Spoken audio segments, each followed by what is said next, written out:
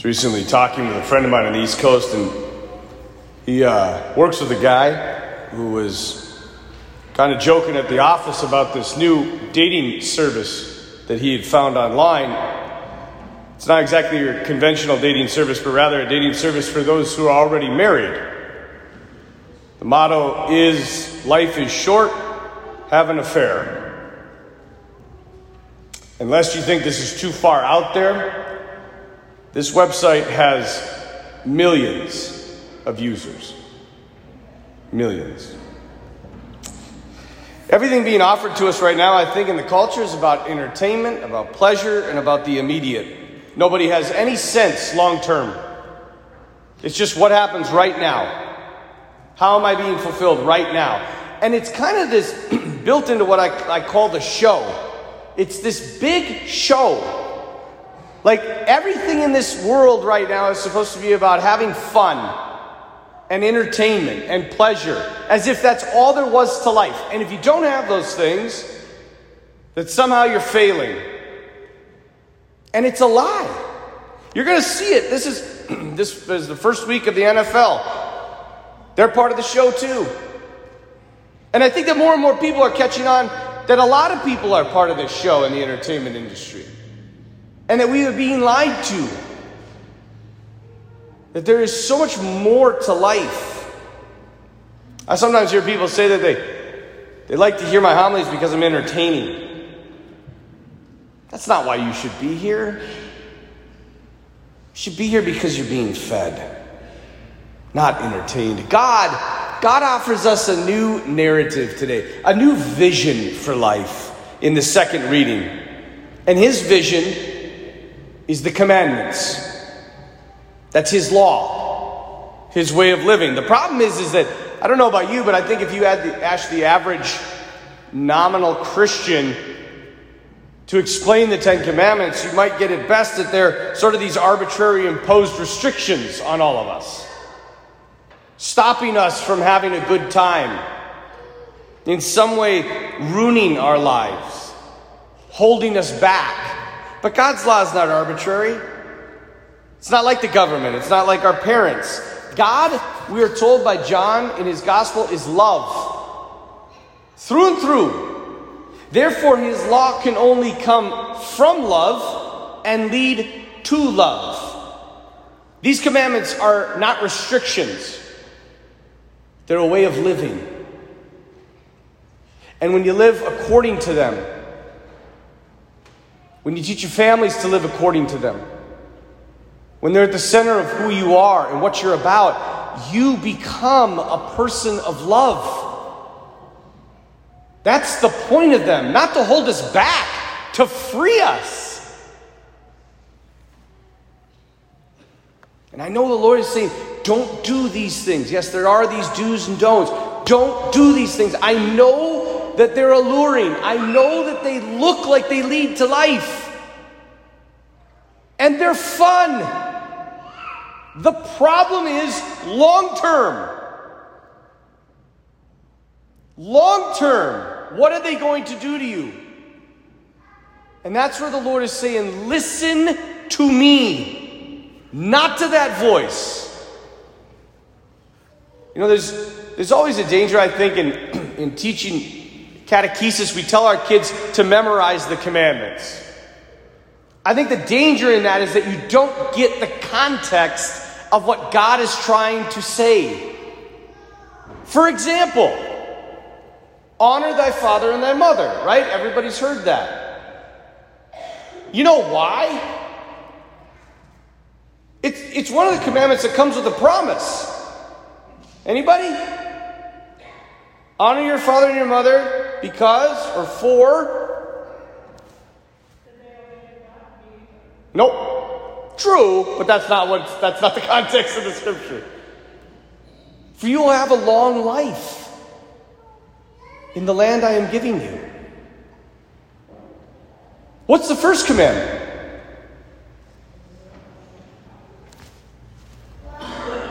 What? Nope. That's good though. On the right track.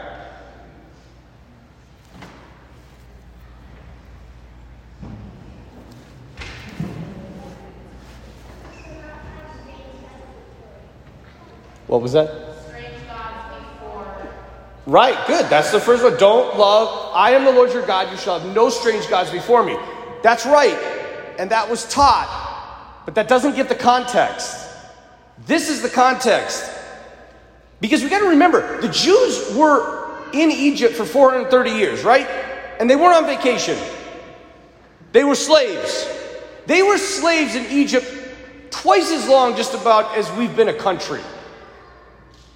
God comes to them and dramatically releases them from slavery. And the first commandment says this: I am the Lord your God who brought you out of Egypt, that place of slavery.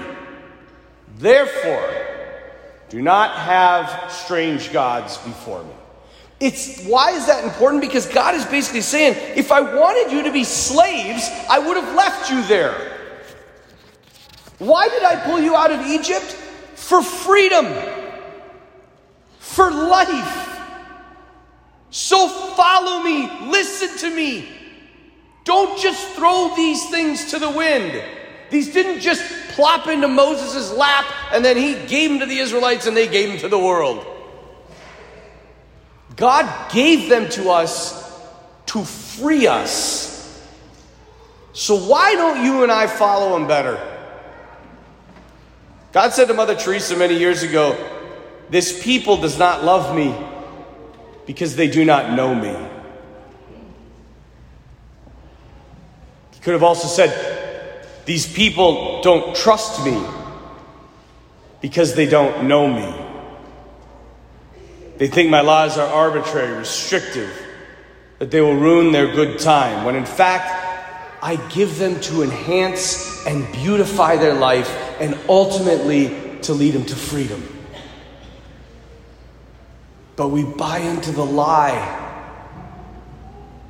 the immediate, the gratification, the pleasure, the entertainment.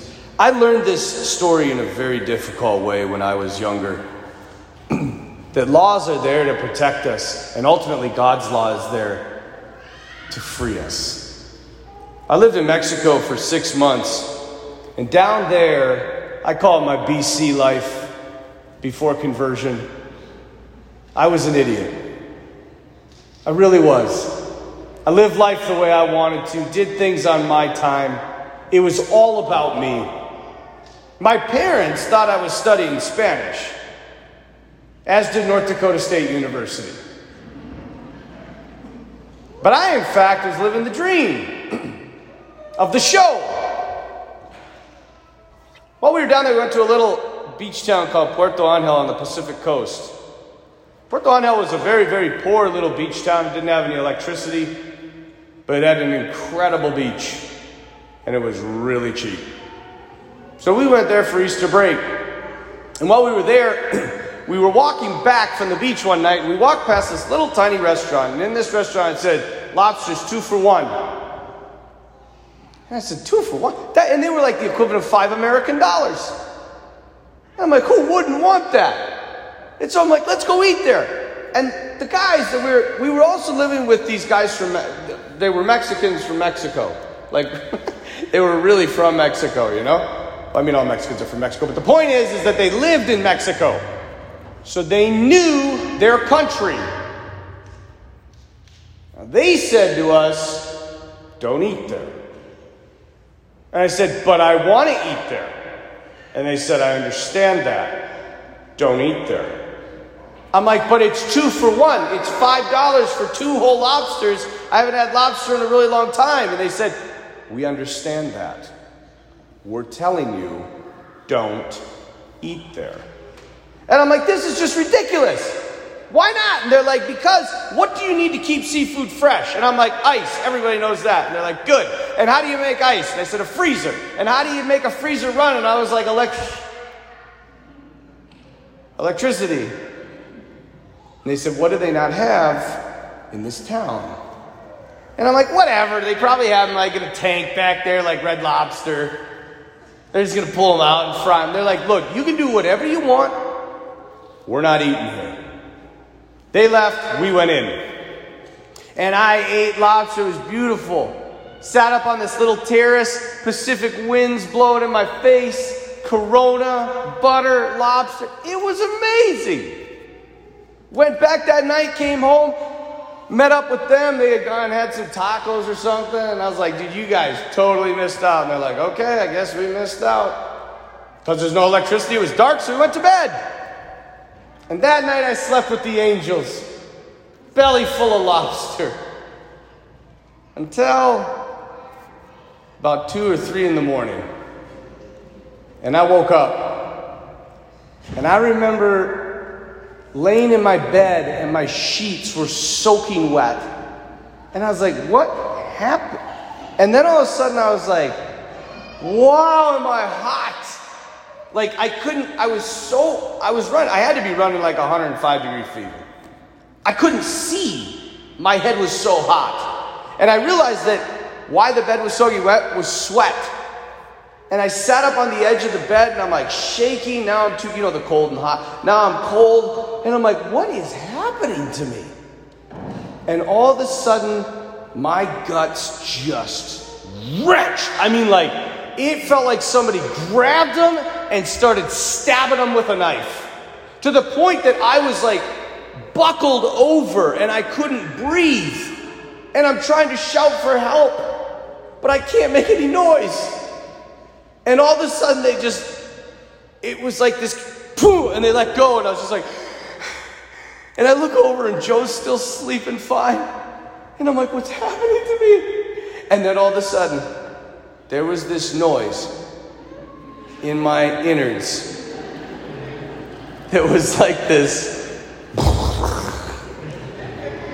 And I knew I had about 10 seconds before I exploded. And I ran as fast as I could to the bathroom, jumping like mid-air, trying to get there in time, and just barely making it. And I'm not kidding you, like literally, hopefully this isn't too graphic at this time in the morning, but I was literally, and I'm not making this up, just like, like I never knew the human being could do things like this. Like, I felt like I was going to get, like there was so much force that I was going to lift off the toilet seat. It was awful. And it just went on and on. And then all of a sudden it stopped. Like I had this brief reprieve. And all of a sudden I was like, whoa. And I turned around. And I began to throw up into the place where I was just going to the bathroom. And it went on and on. I mean, puking, pooping, puking. But to the point where you're like, how much is in the human body? And then finally I'm sitting there. Again, a brief reprieve from this hell. And the door flies open. And Joe, my buddy, is like, and I mean, he runs at me and ejects me off the toilet. And goes through his whole thing.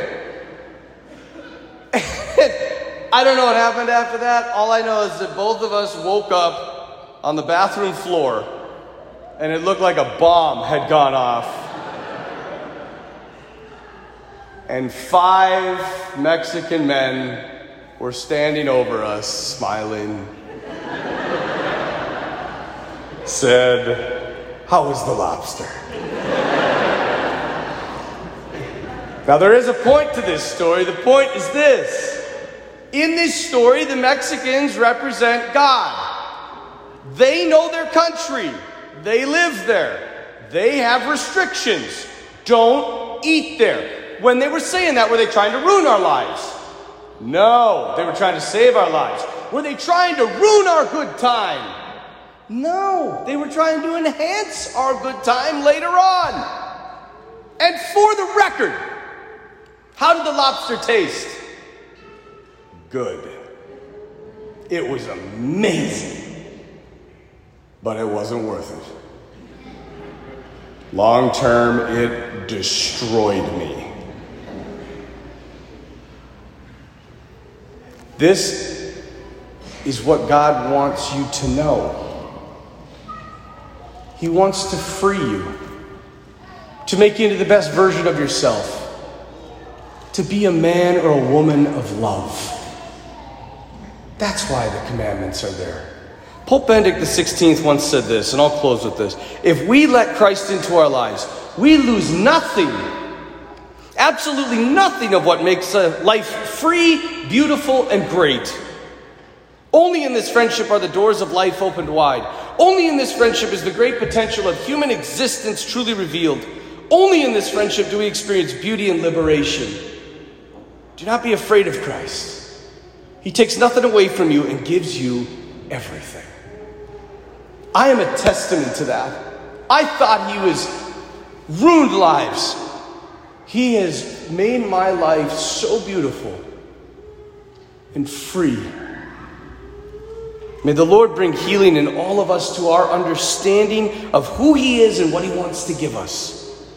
May he help us to see the path that leads to life, and that his law gives life. And may we have the courage to live it.